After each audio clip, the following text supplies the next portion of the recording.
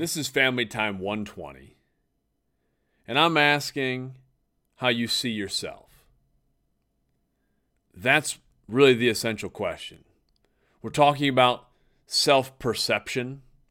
That falls under our self-awareness, social-emotional learning competency. It's such an important thing to consider and to determine for ourselves, how we see ourselves. Because our thoughts become our actions. Our actions become habits. And our habits really become who we are. The things we repeatedly do, that's who we are. And it all starts with what we think of ourselves. A lot of people in life are going to try to tell you what to think of yourself. They'll tell you what they think of you. And we have to separate ourselves from that. You have to determine for yourself who you are. That self-talk is so important.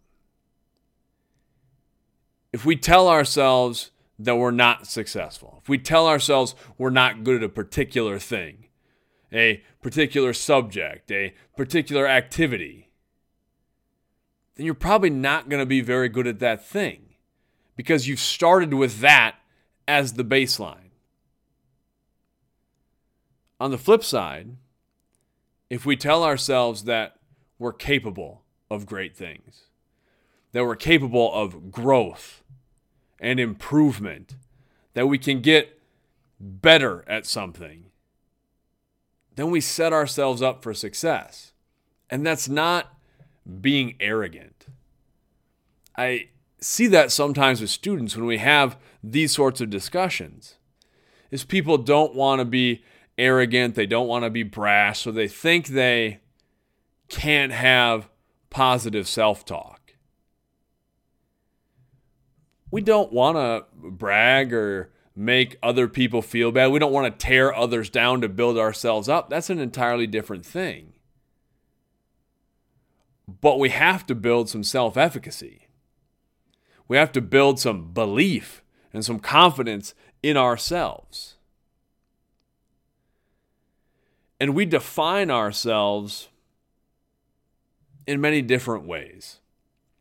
We see ourselves as a student. We see ourselves as an athlete. We see ourselves as someone who's in drama or in band or in art or whatever it is. Later in life, we do the same thing. We see ourselves as husbands and wives and parents, and we create these ideas, these images of what those things mean. And that's how we define ourselves. By our roles in life, by our careers. And that's okay. There's nothing wrong with those things, especially if we're attaching to those things some positive attributes. Nothing wrong with that at all. I, before anything else, see myself as a father. After that, I see myself as a teacher and a coach. And there's a lot of other constructs that I bring into how I define who I am.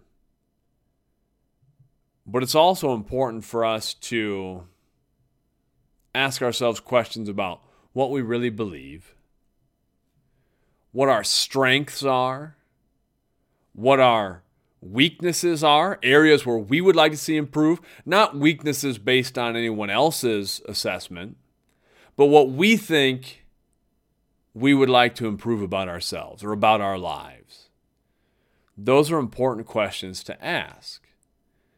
And then we have to recognize the power of the self-fulfilling prophecy.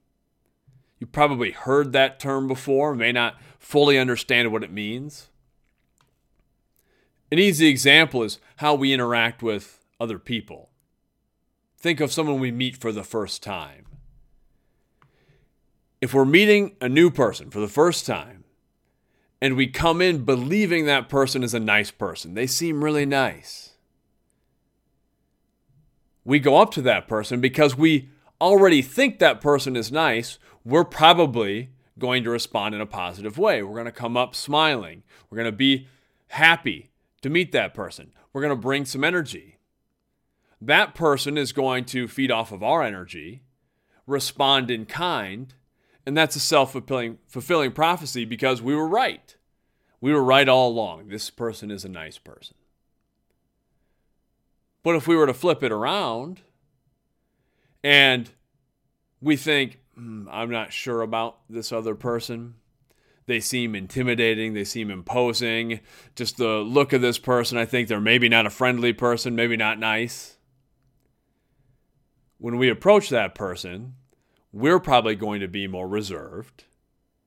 Our body language isn't going to be open and inviting.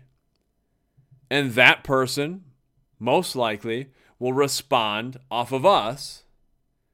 And again, we'll confirm what we already believe, that I knew it, this person didn't say a lot, didn't seem very energetic. Those are self-fulfilling prophecies. We do the same thing with ourselves.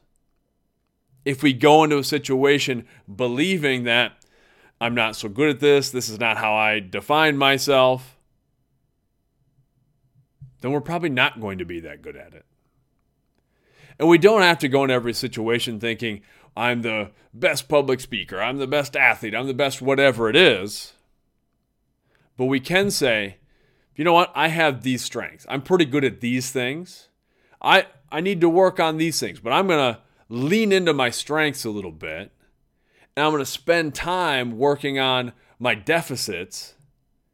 And I'm going to know for certain that I can learn and grow because I've done it before. None of us started where we are now. We're all a work in progress. Every day, every year of your life, it's a work in progress. And if we want to keep growing, we have to consider our self-talk. And we have to look at how we view ourselves.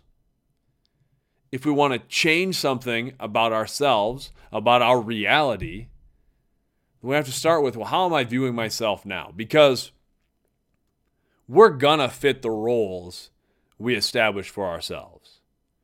We're going to find ways to try to meet the blueprints we've created, positive or negative. If we see ourselves as someone who doesn't exercise, someone who doesn't study, we're going to fit that mold. If we start to see ourselves as something else, as something we want to be, we become what we continually think about. That's the question I'm asking this week. I want you to take some time to make an honest self-assessment. To ask yourself, how do you see yourself? And try to keep the outside noise separated.